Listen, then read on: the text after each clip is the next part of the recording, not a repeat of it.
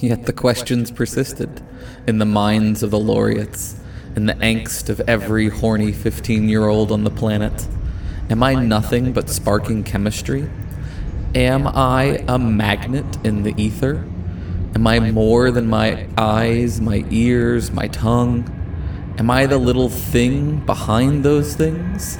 The thing looking out from inside? But who looks out from its eyes?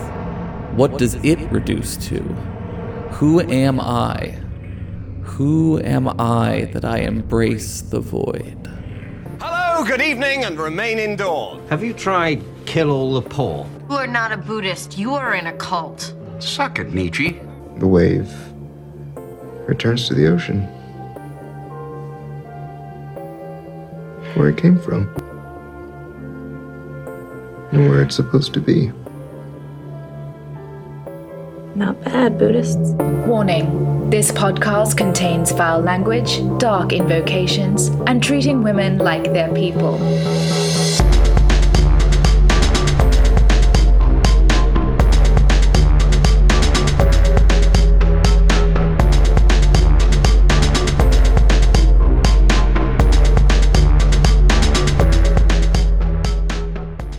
Welcome, friends, to episode 137 of Embrace the Void, where apparently this week is going to be the bad week, though that designation has lost all meaning.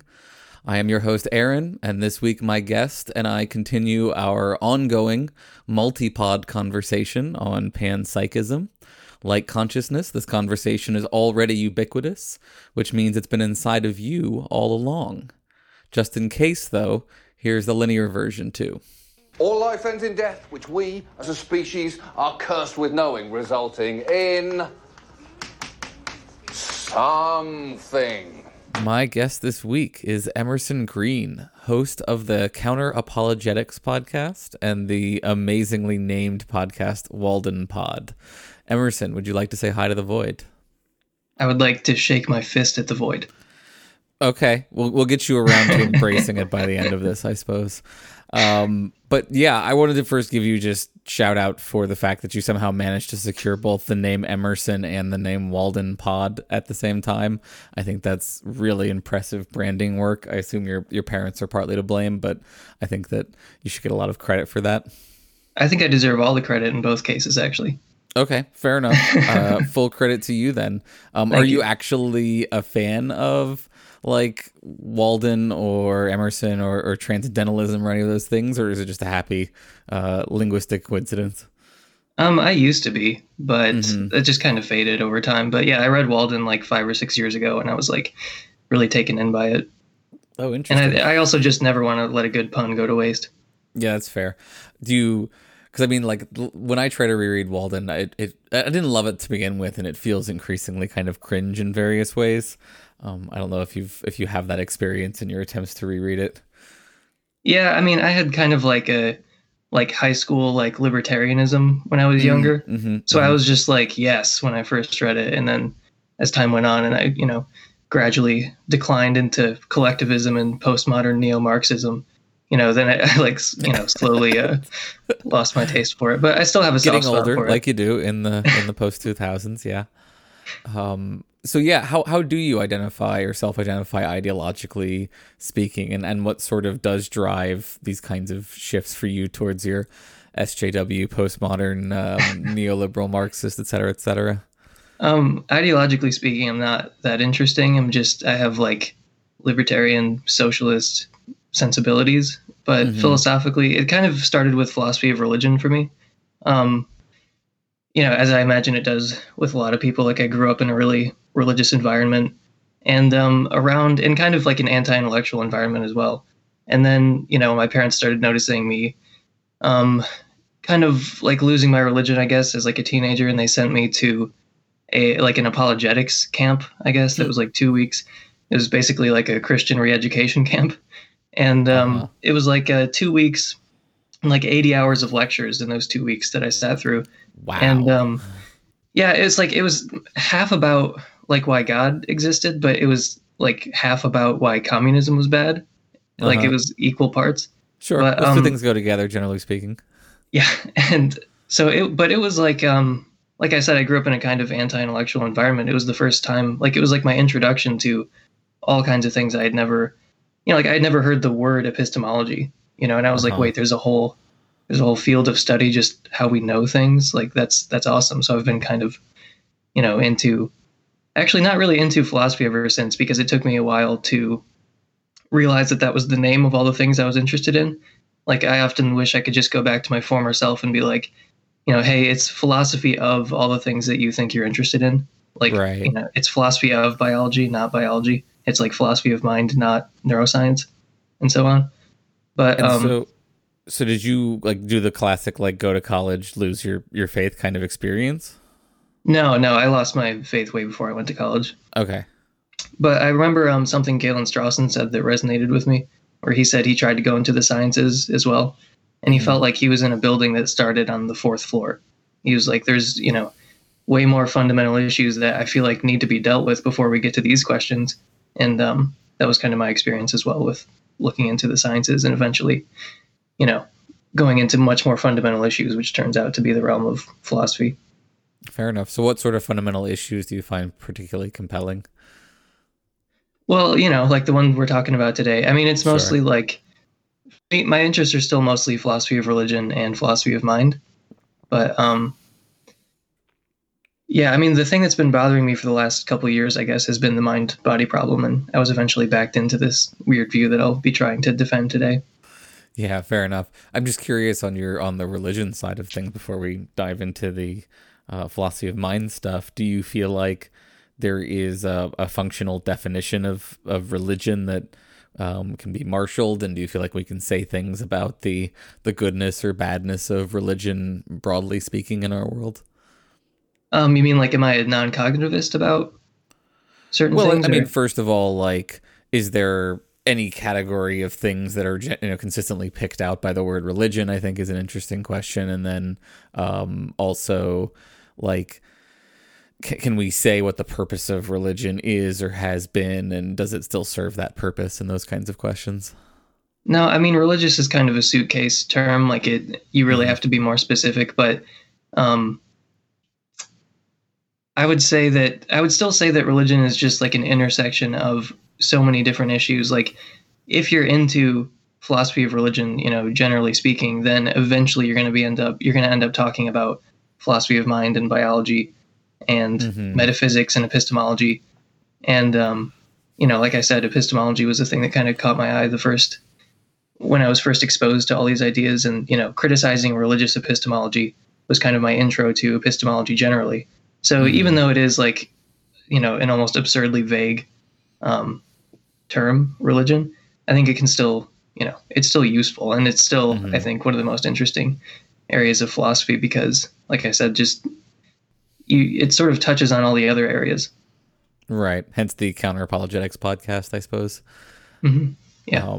What did you find in that 80 hours of indoctrination that you went through? Do you feel like there was like an important consistent theme, or did you have any insights into sort of the mindsets of the people who were trying to push this stuff into you, especially on the religious side? Or is it the same sort of standard, like boiled down philosophical arguments that a lot of us are sort of familiar with?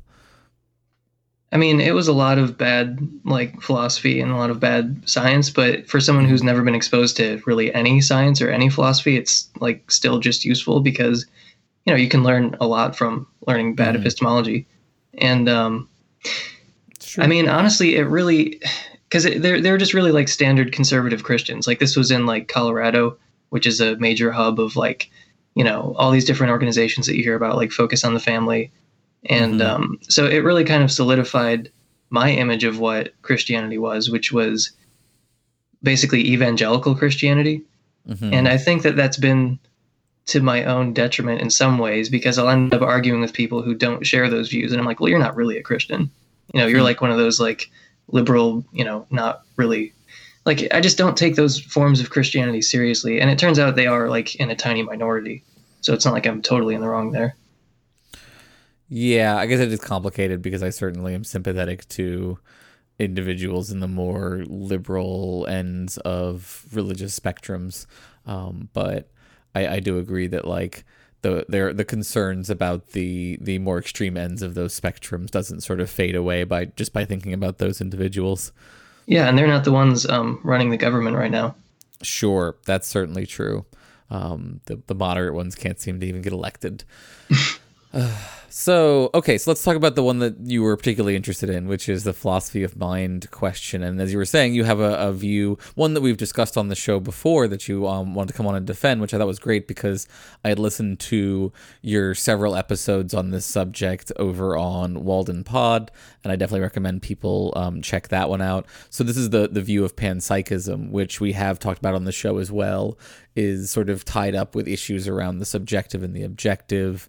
And we did an episode where Hunter Ash covered one kind of argument, though I think sufficiently distinct from the argument that you seem to be most interested in. And then you and I talked about this on the Right to Reason podcast.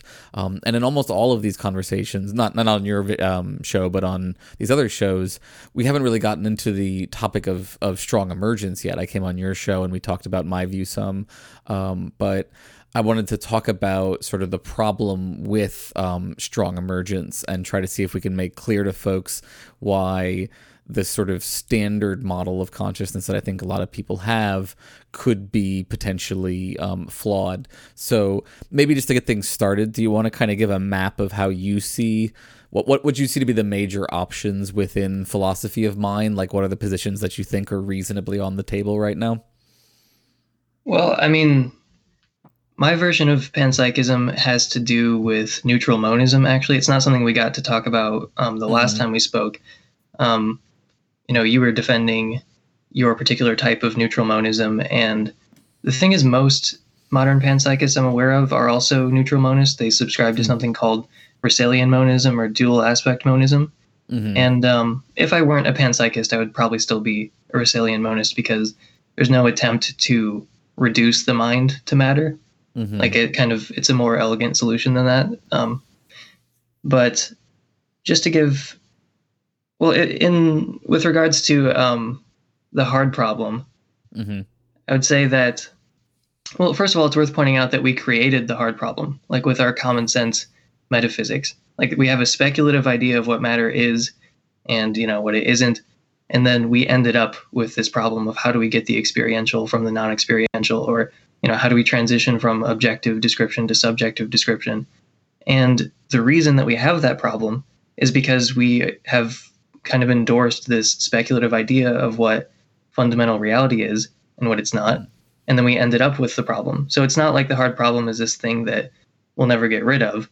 It's something that, we created by adopting a certain speculative metaphysics, which I only wanted to mention because, a lot of people want to say that, like, well, you're the panpsychist, you're the one who's speculating about, the nature of fundamental reality. And it's like, well, when we're talking about the intrinsic nature of fundamental reality, or just the intrinsic nature of matter that's not us, then yeah, it's all speculation.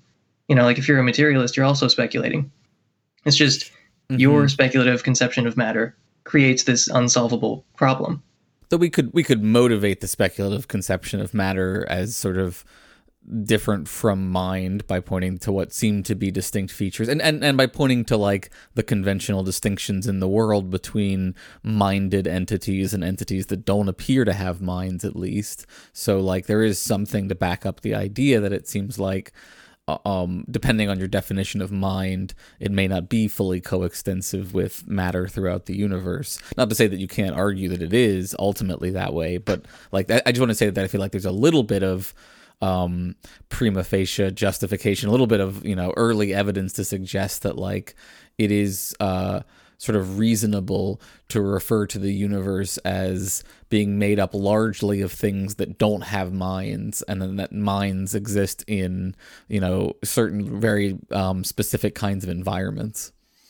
You might think that, but it's mostly prejudice. The reasons for supposing that there's non-conscious matter are actually really, really bad. And it's mostly just our prejudice that allows us to believe that. And it's also, worth noting that consciousness is unobservable. So there's no way that we could, we've never observed matter to be non-conscious, I guess is what I'm saying. And the reasons for supposing that there is such a thing as non-conscious matter are pretty shockingly inadequate. But I kind of went off on a tangent there. Yeah, no problem. And I think we should definitely talk through those reasons. But why don't you go ahead and see what are like the positions that you see as, if you truly had to abandon this panpsychist view that you'll be defending, where would you fall to next? So the main options for dealing with the hard problem, you can, if you want to oversimplify it, which, I do for our purposes today, you can sort of divide it up into consciousness emerged and consciousness didn't emerge. So on the didn't emerge side of that would be panpsychists who say it didn't emerge because it was always there. And then illusionists or eliminativists who say that it didn't emerge, humans aren't actually conscious. Right. So that's one side of it. The other side is, there was non-conscious matter and then eventually consciousness emerged. And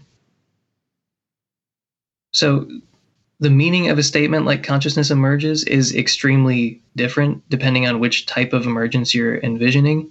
So we have to distinguish between weak emergence and strong emergence. I think most people rightly reject strong emergence as not really something that's worth taking seriously. But even the people who want to say that consciousness is like fluidity or niftiness or PowerPoint or something like that, meaning it's fully reducible to its component parts, those people have a pretty fuzzy idea of what they mean by emergence. It's doing a lot of heavy lifting there.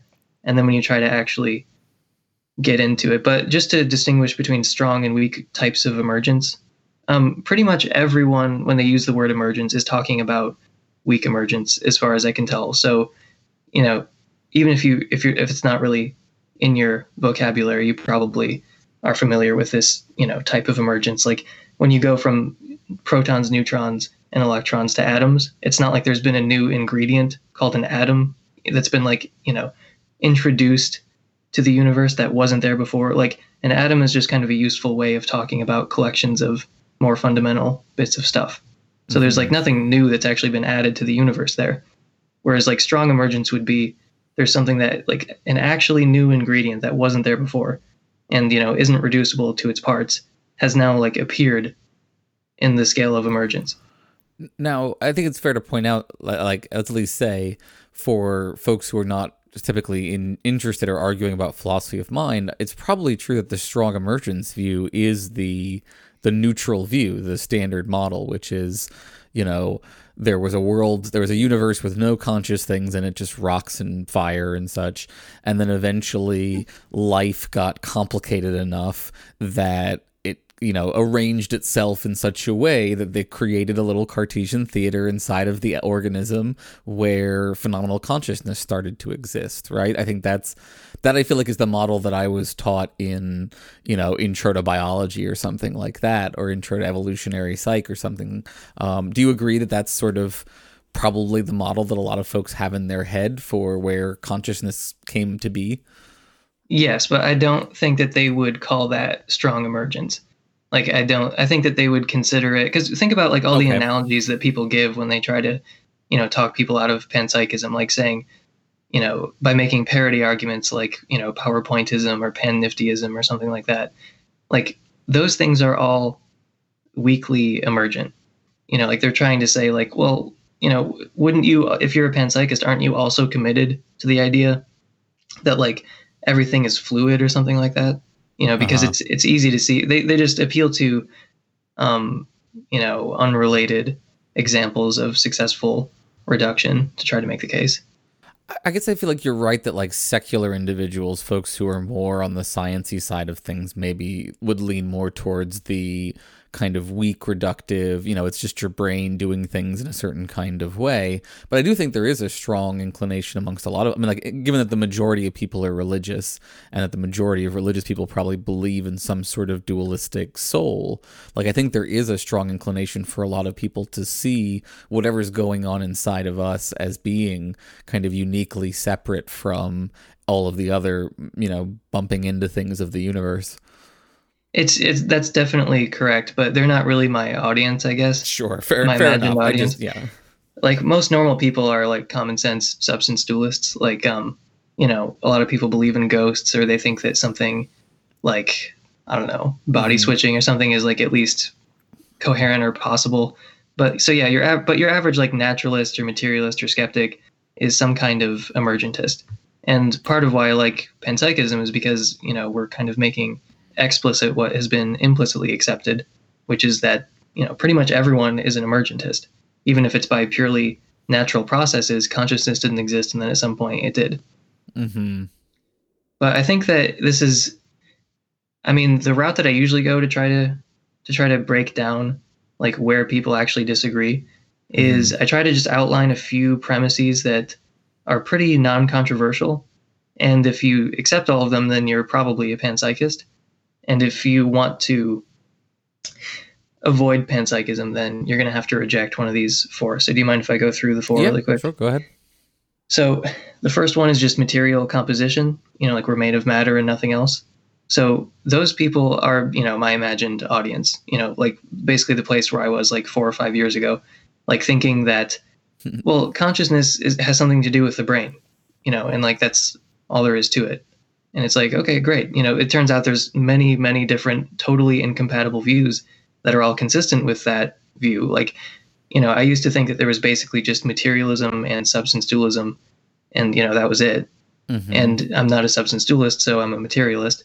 But, you know, but you're saying you're not a materialist, though, right? No, I'm not a A materialist. premise that you think that you can still rely on, even though you don't believe it yourself? Well, it gets kind of tricky because I'm defining materialism. I'm using it in two different ways, so sorry about that. But it's in one sense, in this specific instance, like this premise, it's just the idea that humans are composed of matter alone. But materialist, usually it's taken to mean like humans are made of matter alone, and matter has this very specific nature. You know, it doesn't involve the mental in any way. You know, it's like, you know, sometimes I call it Cartesian matter to annoy materialists because they imagine themselves to be like these opponents of Descartes. But, you know, Dan Dennett and Descartes both basically agree on what the intrinsic nature of matter is.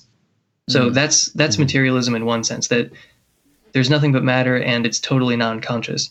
But there's a broader sense of materialism, which is just that you're not made of anything other than matter, but that matter might have a nature.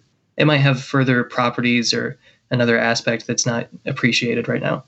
Okay, good. Yeah, that's a good clarification. So your view is we are made of matter and all matter is conscious. And in that sense, you're a materialist. We're made of physical matter, and people are confused about what physical matter is. Sure. Yeah, so I think that's a fair position, at least. It's okay, so continue on. You've got 3 other premises, I think. Yeah, and so if you want to reject that one, then you're a dualist. So the second premise is just Hegelian consciousness is real. So, you know, just the fact that it's like something to be is real and not an illusion. So you can reject that premise if you want. You can accept something like Hegelian consciousness is not real. The problem with that is that it is false, like pretty obviously so.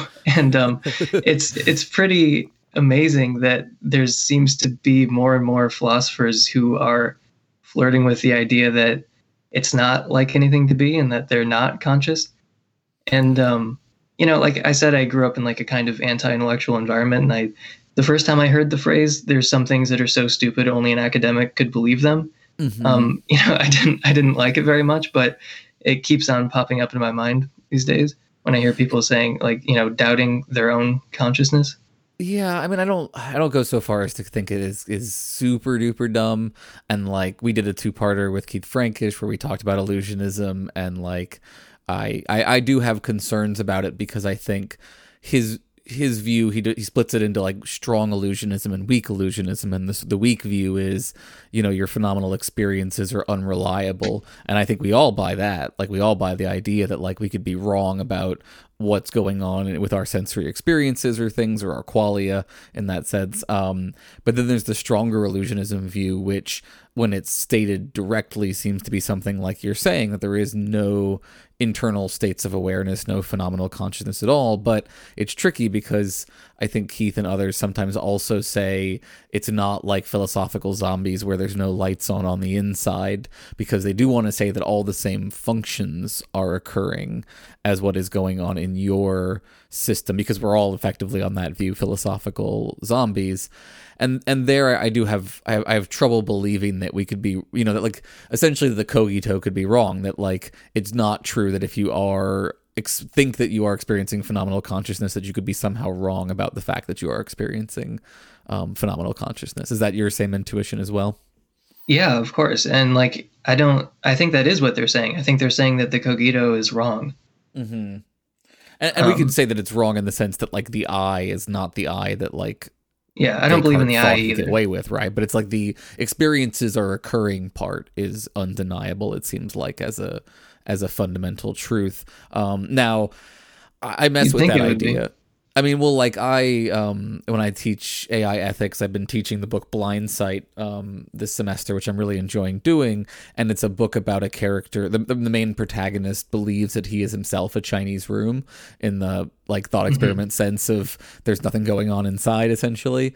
And we sort of wrestle in the class with the idea of like, if you could have a book from someone's first person perspective where they're narrating the story, could they be wrong about the fact that they are consciously experiencing the thing that they are narrating?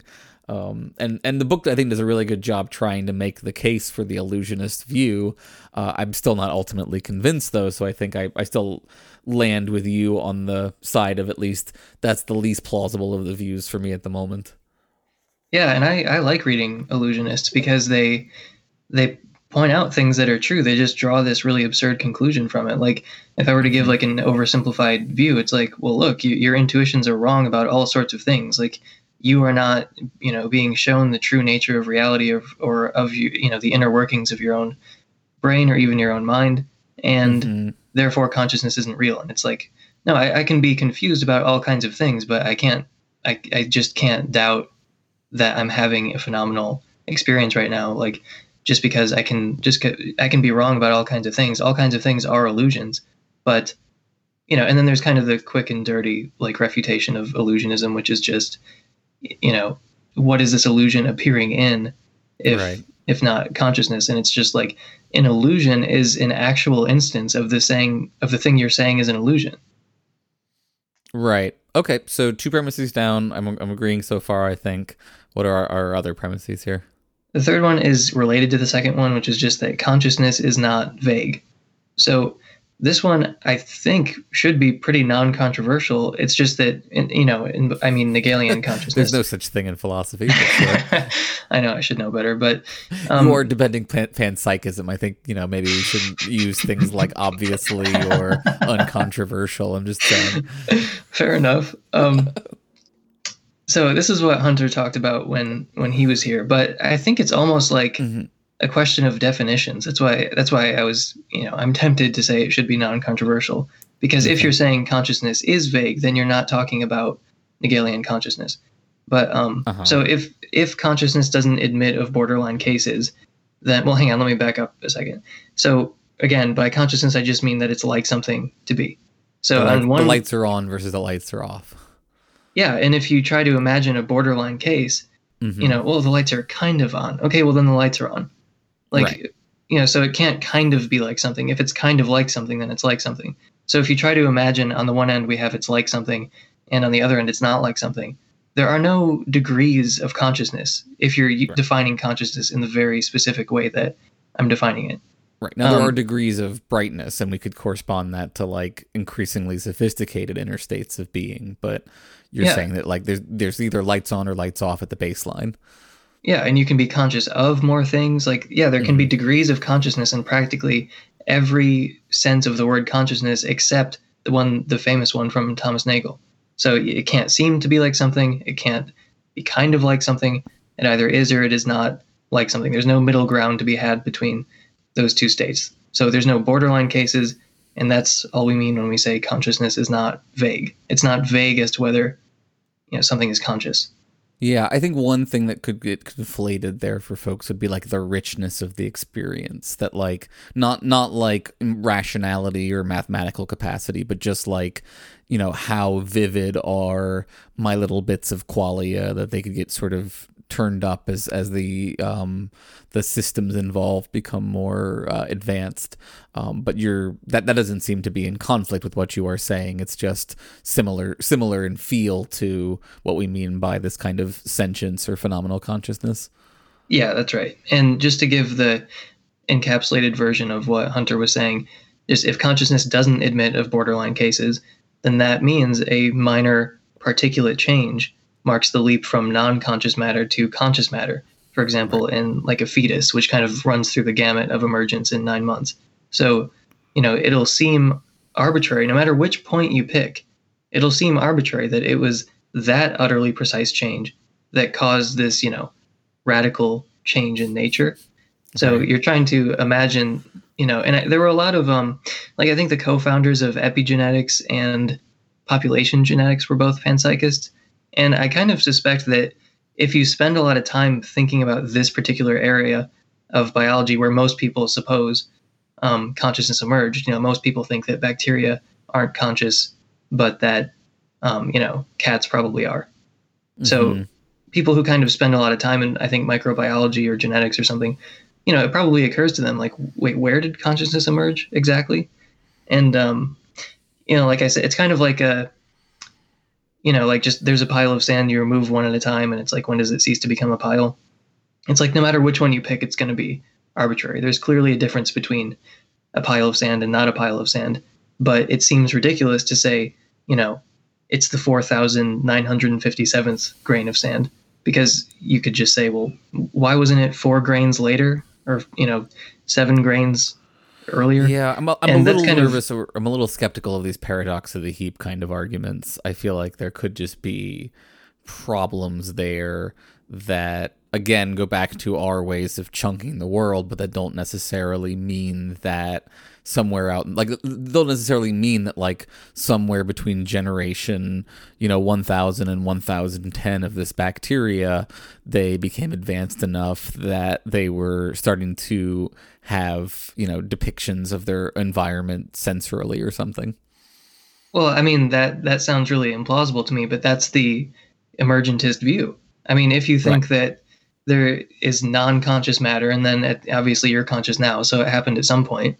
And I'm just saying, no matter which point you pick, because remember, the thing we're talking about is not vague. There are no borderline cases of Hegelian consciousness. So at some point, there was, some atom or something that was put in place, and then all of a sudden, there's this radical change in nature. There's this thing that wasn't there before, Hegelian consciousness, that is now there. And just any way you slice it, it just seems like strong emergence to me. Yeah, and I guess I'm still not fully convinced that I have to abandon that position as at least a plausible view. I'm not convinced that it's that things did, especially given that sentience is the weirdest thing in the universe as far as I can tell, that seems to have causal efficacy of any sort. It's the weirdest causally interacting thing in the universe, and so it doesn't seem implausible to me, at least on its face, that it also emerges in super weird ways from just the right kind of arrangements of bags of magic waters, which is what basically we are at this point. Well, I mean, just to be clear, I don't say that radical emergence is unintelligible with absolute certainty. I just say that radical emergence is unintelligible to me. I'm unable to imagine a genuine reduction of mind to matter, or a transition from subjective to objective, or vice versa.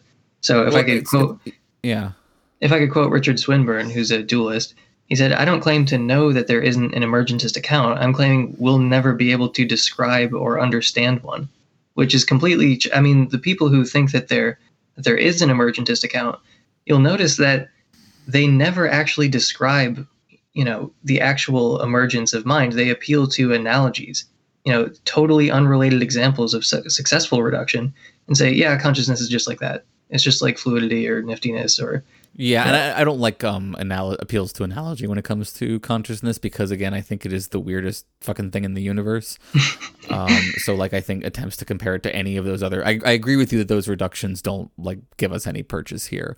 I just also wonder, so what you're saying is, right, and I agree with you about this, right? It's weird, but it's not that you can't imagine it. I mean, you can't imagine the concrete like scientific explanation for how arrangement of particles brings about the right thing to create consciousness, but like you can imagine it, and it's annoying and weird to think that like just one particle out of place and that's the end of that consciousness.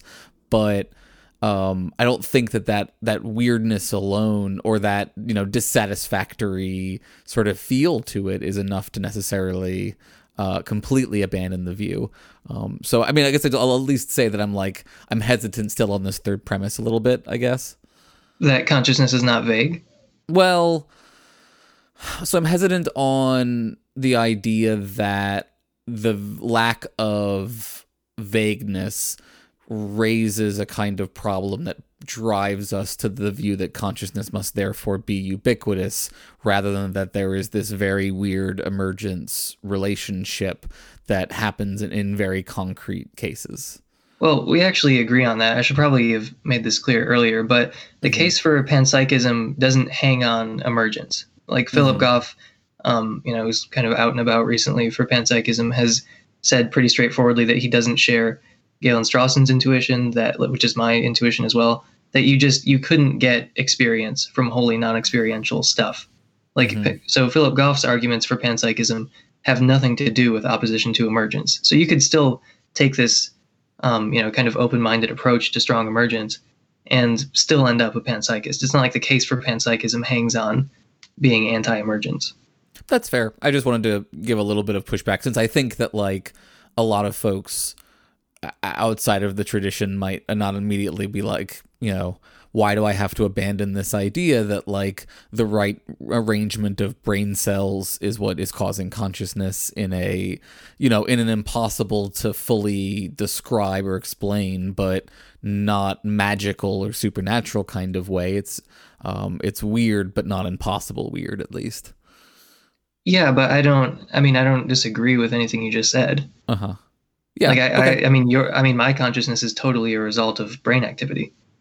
And so this is another part that seems tricky to me is, and maybe you want to get your last premise out before I dive into this too much, but it seems to me that the panpsychist is left with the same line drawing problem that the non-panpsychists have in terms of, which entities have sufficient complexity that the more sophisticated kinds of of conscious states emerge from them, and what does it mean for the entities that aren't so sophisticated? What is what its likeness sort of feel or look like? But did you want to get your fourth premise out first? Well, we can definitely get to what you just said. I'll just say really quickly that there's sort of a disanalogy there with which is just that any example of emergence that involves going from the objective to the objective is different than any example of emergence going from the objective to the subjective. Yeah, strong agree on that for sure. Right. So, but the fourth premise is, it's just radical emergence is impossible. Okay. And the thing is, most people, I think, would just want to sign on to. I mean, a lot of times I've noticed when you're talking about panpsychism, people kind of have their phasers set to panpsychism, so they're just going to resist like literally everything you say.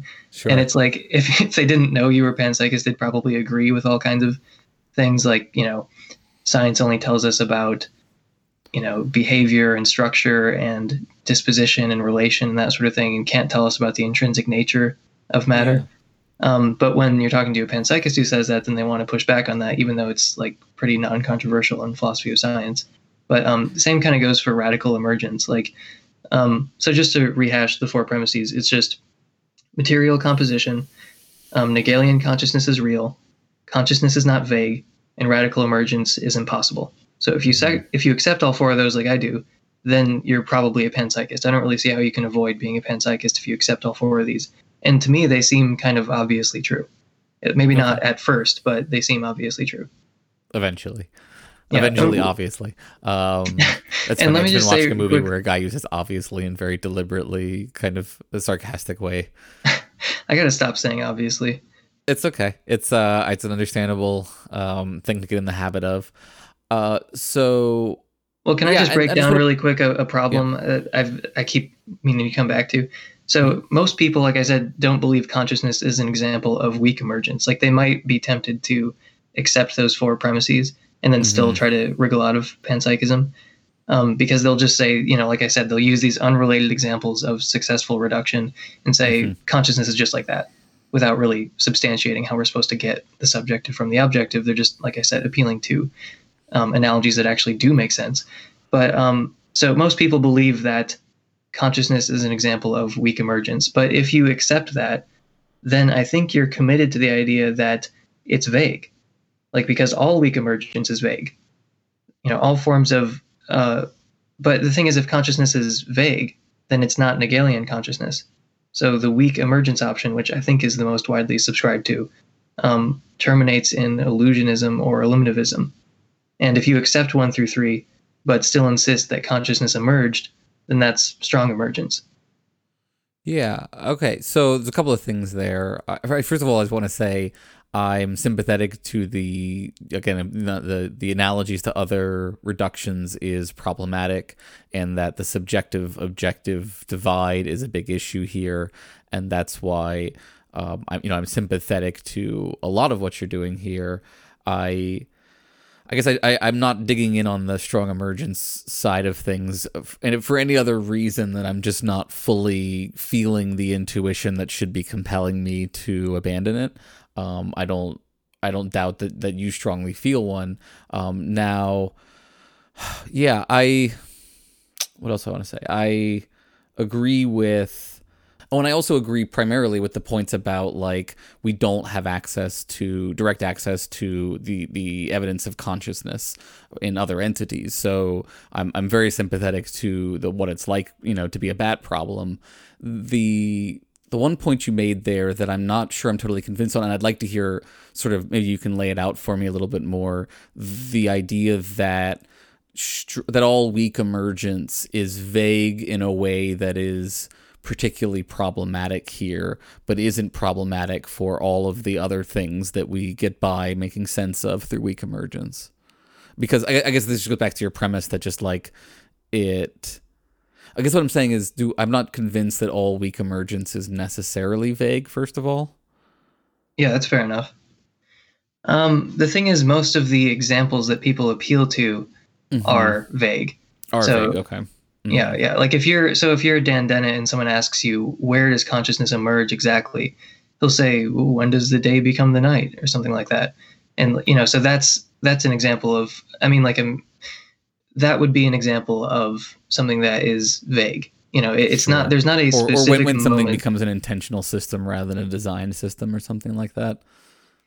I'm not familiar with that. And that's another Dennett account of how basically, essentially, when you start treating an entity as if there's something it's like to be that entity, and that doing so makes it more functional to engage with that entity, like playing robot, right? Just treating it as if it's a chess player is better than trying to know its code, essentially.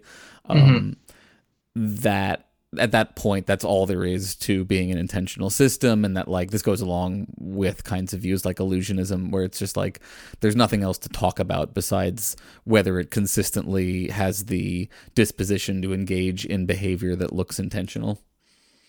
Well, for other examples of emergence, just consider that I assume most people accept that, biology is reducible to chemistry and chemistry is reducible to physics. Whoa there, and buddy. I'm making an intentional effort to stop saying obviously. So this was your moment. It's not like there is a clear line of demarcation where it's like, and here is where biology starts, or like, and here is where chemistry starts. So that's what I mean, where it's like things that emerge, it's not clear. Like there's obviously a difference between biology and physics, but It's not like there is a, hard and fast so basically demarcation. it's like the problem of like fucking viruses, right? Like, are viruses biological or not, sort of situation? Are they alive? Yeah, kind of. I'm trying to think of other examples that people give. Do you mind if I read a quote from Nagel, because he mentions a bunch of these? Yeah. This is from What Is It Like to Be a Bat? Every reductionist has his favorite analogy from modern science. It is most unlikely that any of these unrelated examples of successful reduction will shed light on the relation of mind to brain, but philosophers share the general human weakness for explanations of what is incomprehensible in terms of what is suited, in terms suited for what is familiar and well understood, though entirely different.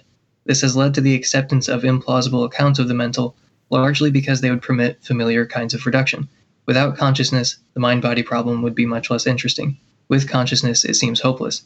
The most important and characteristic feature of conscious mental phenomena is very poorly understood. Most reductionist theories do not even try to explain it. End quote. Mm-hmm. Yeah, so, I buy that it's hopeless.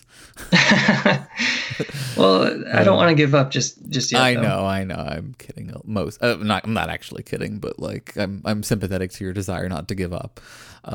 So let's talk about your view some more then, since we've sort of, I think, given as many ways of trying to make sense of why people might want to be skeptical of emergent kinds of views. So panpsychism, as you said, it's a non-emergent view. You think that sentience is a fundamental feature of the universe. Now, a typical version that people have in their minds is, are you saying, chairs and tables are conscious or something like that? And my understanding is that's not your view. So do you want to clarify where you locate the what its likeness in the universe?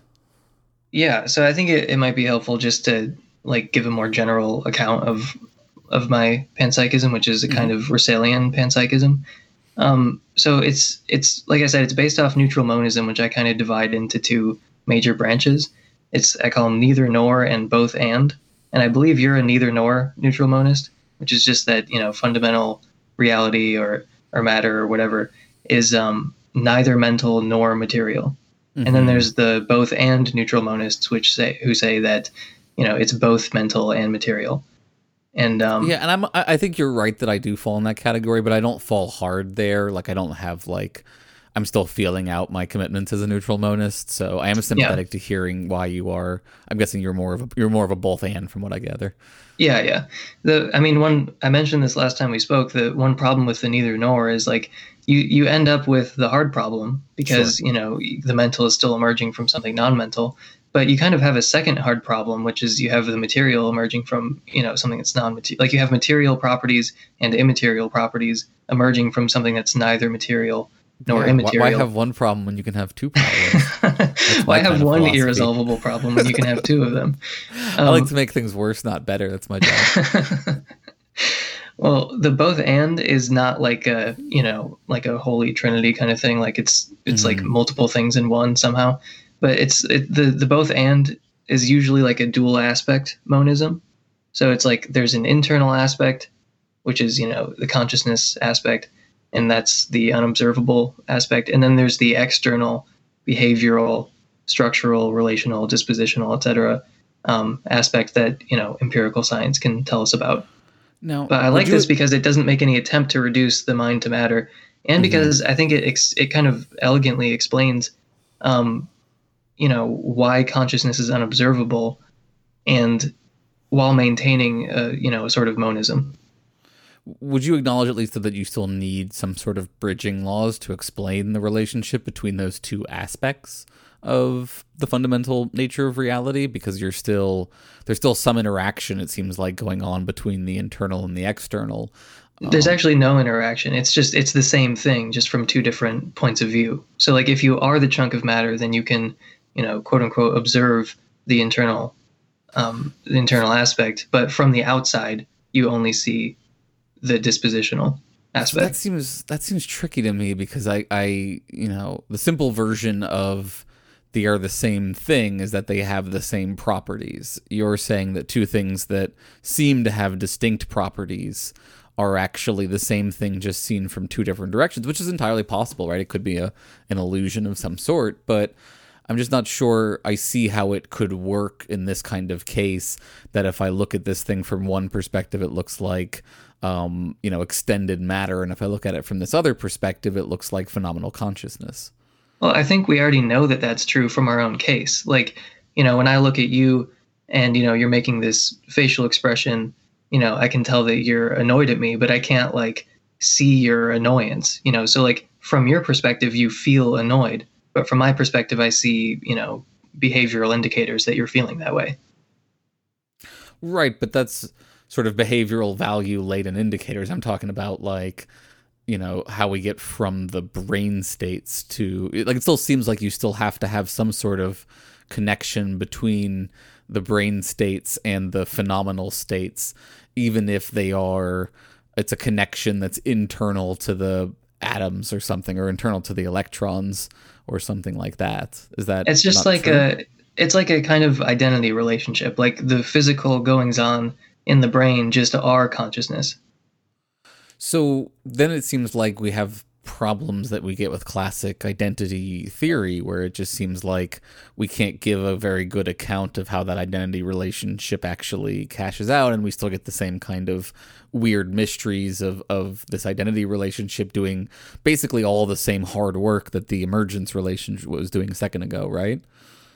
No, I think you can if you're a dual aspect monist. Okay. Like I think that you can so I mean I feel I don't want to just like repeat myself, but it's just that everything just is consciousness, but if you're not that chunk of matter yourself, then you see, that's when you see the dispositional behavioral aspect. That's like empirical observation. But in order to see the consciousness aspect, you have to be the chunk of matter in question. So I think this kind of explains like why there is a problem of other minds, where I can be certain that I'm conscious, but I can't be as certain that other people are conscious, because there's this unobservable intrinsic nature of matter that is not available. Right. On your view, is the electron in the same relationship to us as Nagel's bat, in terms of we know there's something it's like to be the electron, but we don't know what it's like to be the electron? Yeah. So does that make electrons then a moral patient for us? Do you feel like it's something that we talked about a little bit in one of our earlier conversations, and I'm curious if you had any more time to think about this. Like, do you feel like we have to give moral considerability to the phenomenal states of electrons like we would with the bat? You're really hung up on these moral objections to panpsychism. Well, it's not that I just, I want to know what this is going to mean if I adopt this view for the things that I care the most about. And so I want to understand, if we are saying that these things are phenomenally conscious, then that carries substantial weight for me in ethical terms as well. And I'm just curious if you still are resistant to the idea that we would, because like if your view is true, right, we don't know what it's like to be an electron. We could imagine that it's not very sophisticated or something, that it's very basic, but it could be the opposite, right? It could be incredibly rich to exist as an electron. We have no way of discerning one way or the other. So what should we do about our engagement with electrons in our lives? Well, so I just want to plant a flag first to say that it's not that I don't see that there's a problem for, because most people think that consciousness has something to do with morality. I happen to think that morality is kind of reducible to or grounded in or whatever, kind of like the experiences of conscious creatures. So you'd think that this would be like a big problem for me. But, Galen Strawson says that as far as I know, nothing changes in regards to morality. I know that you find that to be like an implausible view, but the idea is that, consciousness is necessary for morality, but it's not enough just for it to be like something.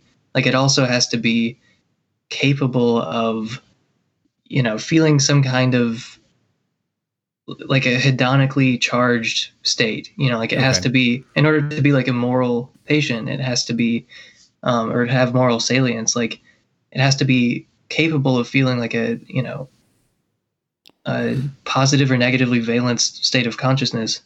So panpsychism doesn't imply that, every conscious thing is capable of, experiencing states of, extreme hedonic value.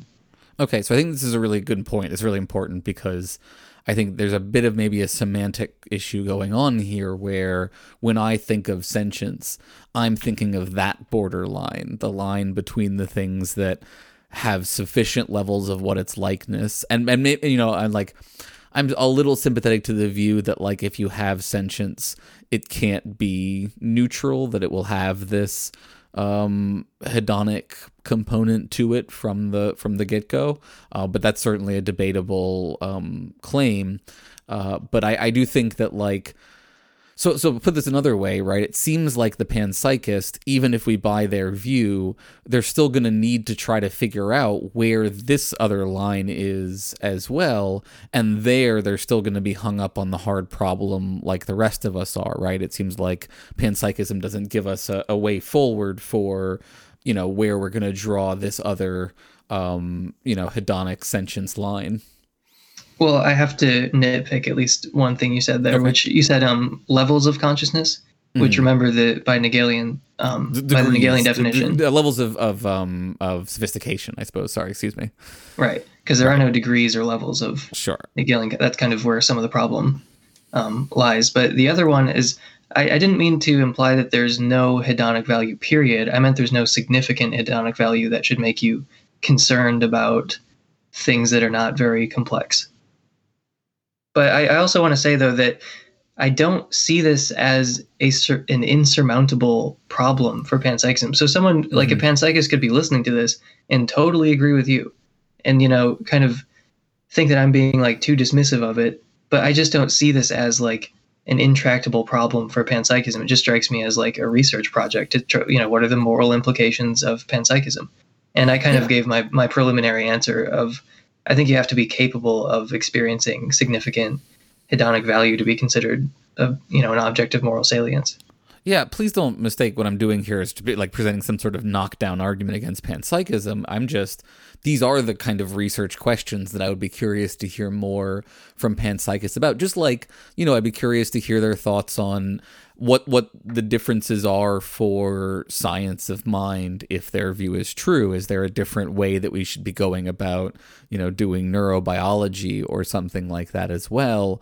I'm also just curious from a psychology, applied sociology standpoint, like what might change on this view. I mean, like, I'm not even like, I could be sympathetic to you if you just said to me, look, yeah, I think we should care about how we treat electrons and we shouldn't go around casually destroying electrons. Like, I'd be like, great, that makes sense, right? Like, if you really, like, that seems consistent with a version of your view and, it's not that much weirder than the Janes. So, like, it's not that I'm trying to trap you into some reductio ad absurdum here. I really am just, like, curious what it means, so what is tied to the what its likeness that we are ascribing to electrons in this kind of situation. I'm guessing, correct me if I'm wrong, but I'm guessing you don't think there's any kind of science experiment that we could devise that would confirm panpsychism over, strong emergentism or something like that, right? No, there's no science experiment we could do to confirm materialism or panpsychism because those are metaphysics, like they're metaphysical interpretations of our observations and the data of experience and so on. So it's like a lot of people will say things like, oh, I'm a materialist because I want to empirically confirm my ideas. You don't know what you're talking about if you're saying that because you have not observed matter to be non-conscious. It's not like science equals materialism or something like that. It's a metaphysical interpretation of the same data that we're all working with. But I'll say about the moral question, though, I don't view this as really distinct from, so like panpsychists think that human matter is continuous with all matter in the same way that human life is continuous with all biology. So like we're a part of biology, we're continuous with the biological world, and panpsychists just kind of take that one step further and say we're continuous with the material world, not just the biological world. And so if you think that it's perfectly fine to believe that humans are more morally important, like they're a greater object of moral salience or whatever than birds, which I think is probably the right position. They're not, they shouldn't factor in equally, like one bird life is equivalent to one human life. I don't believe that. I don't think very many people believe that. This is it's just the same issue, just extended further down. So if you think it's perfectly fine to think that humans are more valuable than chimps, which are more valuable than cats, which are more valuable than mice, which are more valuable than bacteria, then it's just that same continuum extended down. So I have no concern for electrons in the same way I don't have concern for, bacteria when I'm lysoling a surface. Fair enough. Yeah, and that's a very strong kind of sentientism that you'd have to take in order to get to a position where you have to treat all sentient beings as being of equal value. So I certainly don't think that you'd have to be committed to anything nearly that strong while still acknowledging their consciousness. So that's a really basically good what point. I'm saying is like strong sentientism. Yeah, that's a good way of putting it. Yeah, and I thought you were just saying there in terms of it being the same idea of the spectrum kind of going all the way down and these other kinds of things that it makes the sense to talk about it in terms of consciousness. So I think that's a good way to kind of summarize the intuition in favor of the panpsychist position. So we're getting close to the end here, and I want to do the lightning round. Do you have any final things you want to share about panpsychism? I guess I would just remind people that, you don't just get out of this problem by saying, oh, it emerges, or, oh, consciousness is generated by the brain. Like, emerge or generate, those words are doing a lot of heavy lifting for you. And it's not so easy to make that idea precise and give it substantive content. And I would say the questions that I would want an answer to for someone who opposes my view is, number one, is consciousness truly something new that's appearing, like in a fetus or in the scale of emergence, and is strong emergence possible? And I don't understand how someone can believe that consciousness is truly something new that wasn't there before and not accept strong emergence, which, strong emergence, in my view, is just giving up. Like, it's just getting something from nothing. Like, it's not reducible to its component parts. For a strong emergentist account of a magician pulling a rabbit out of a hat would just be, there was no rabbit. There was nothing resembling the rabbit.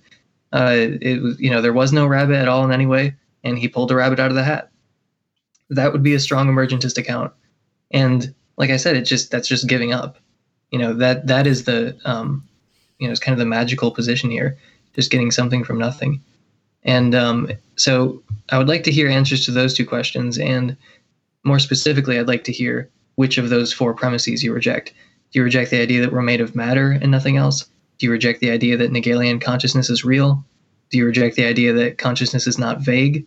Or do you accept that, radical emergence is actually a reasonable thing to believe in? Fair enough, though, except I want to at least say I think you're being a little too hard on the idea of giving up. I think a lot of folks out there right now absolutely deserve to give up and totally should. No, Do you mind if I read one more quote before? Sure, one more quote, yeah. Okay, sorry, I can't resist because I really love William James. Okay. The demand for continuity has, over large tracts of science, proved itself to possess true prophetic power. We ought therefore ourselves sincerely to try every possible mode of conceiving the dawn of consciousness, so that it may not appear equivalent to the eruption into the universe of a new nature, non-existent until then. Merely to call the consciousness nascent will not serve our turn. It is true that the word signifies not yet quite born, and so seems to form a sort of bridge between existence and non-entity, but that is a verbal quibble. The fact that discontinuity comes in if a new nature comes in at all.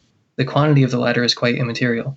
The girl in Midshipman Easy could not excuse the illegitimacy of her child by saying it was a very small one, and consciousness, however small, is an illegitimate birth in any philosophy that starts without it, and yet professes to explain all facts by continuous evolution. It's pretty good. It's pretty good. I'll give you that. It's pretty good. I'm still a Mysterian, but sure, it's pretty good. All right, so let's do lightning round. So you are familiar with this, I imagine. Folks who are not, I will give you a list of things. You will tell me whether they are real or not real. Those are your two options. You do not get to hedge. You do not get to explain, etc. Do you feel like you understand what you are in for? Yeah, and I'm dreading it. Yeah, great. Okay, so let's put you on the hook first and foremost. Is anything real? Oh, yeah. Okay, so something's real. Let's find out what. Is the external world real? Yes. Okay. Are colors real? Yes. Is phenomenal consciousness real? No, just kidding. It's real. Obviously. What is wrong with you people? Of course it's real. I've had people do a whole hour view on like something on the list and then say it's not real. Free will. Not real. Selves. Selves? Yep, like a person. Not real. Genders, Real. races, Real. species, Also real. morality, Real. rights, Real. knowledge, Real. gods or God, Not real. society, Real. numbers, Real. fictional characters, Definitely real. holes as in a hole in the ground, Real. chairs, Real. sandwiches, Real. I know I'm not a real philosopher anymore if I think chairs are real, but it's okay. You've already lost your P card a long time ago. Science, real. natural laws, I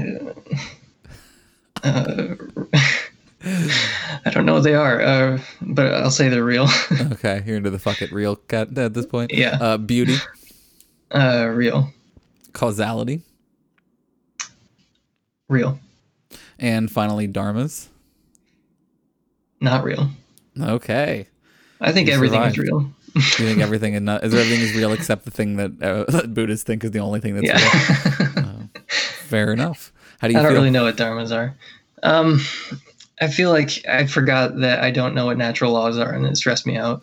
Oh, so that'd be the fundamental laws of I guess there are different versions of natural law. Some of them are going to be things like laws of who deserves to be king, or laws of justice, or laws of survival of the fittest. I think or you could have it in the sense of natural laws would be things like the speed of light, physical laws. I mean, I have a pretty liberal notion of what counts as real. Like you said on Walden Pod, this lightning round kind of turns everyone into a pragmatist. But it's like, I'm glad you didn't ask me my version of the list. I was worried you were going to, because I subjected you to a lightning round on Walden Pod. No, I added a few extra ones. We're doing testing, so we have to keep our categories consistent at this point. Well, I mean, yeah, I just have a kind of pragmatist idea of what should count. I mean, I'm fairly simple-minded on it, honestly. It just comes down to like language and use. Like if people are deeply confused about something, then I'll say it's not real. Or if it would be harmful to deny something's reality, then I would just say it's real. And signaling that you think it's important. Yeah, basically. And like, but I have no problem saying that like free will isn't real, because it seems like most people are kind of like natural libertarians and so on. Like if a Martian anthropologist picked up a Harry Potter book and thought it was a history book, then I would just be like, hey, Harry Potter's not real.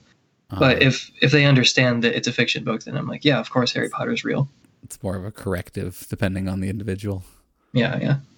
Yeah, no, I think there's something valuable in approaching this particular activity with beginner's mind and trying to just be sort of unphilosophical about it in a sense. So we are at our end here. Emerson, do you want to let folks know where they can find you? Yeah, you can listen to Walden Pod, and if you call it Walden Pond, I'll be upset because, like I said, I'm pretty happy about that pun. Lots of people call it Walden Pond, and it upsets me more than I was prepared for. You can also subscribe to Counter Apologetics, and you can follow me on. I just made a Twitter a couple months ago at Walden Pod, and you can add me on Facebook. I think that's about it. Fair enough. Well, thanks so much for coming on and for defending your just as absurd as all of the other philosophy of mind position. Thank you. Yeah, no, and of course you're welcome back anytime to Walden Pod or Counter Apologetics as well. Well, thanks very much, and I will catch y'all back on the Twitters. All right, thanks. Thanks again to all our listeners, and especially to our patrons who make the show possible. I want to give a shout out to 2 new patrons. One is the Tea for Two podcast, and another is a top tier $40 a month patron who has chosen to remain anonymous. which means we can cross backed by dark money off our cult bingo card. Thank you all so much for supporting the show. And as always, I must thank our top tier patrons, our $20 tier patrons. Jude Law's Canadian accent and existence makes my pussy throb. Volunteer this summer, learn more at campquest.org. Certainly got your money's worth on that one this week. Chad T. and Jesse Urbinowitz and Brenda Goodman. And thanks to our forever and eternity top patron, Dave Maslich. Thank you all so very much. If you'd like to support the show, please leave us a 5-star rating and review on your podcast app. Please follow us on Twitter at ETVPod. And if you are an eccentric billionaire, or if you notice just a small void growing within you, consider supporting us financially at patreon.com/embracethevoid. Just $4 a month gets you our bonus book club content. But most importantly, remember, you are the void, and the void is you.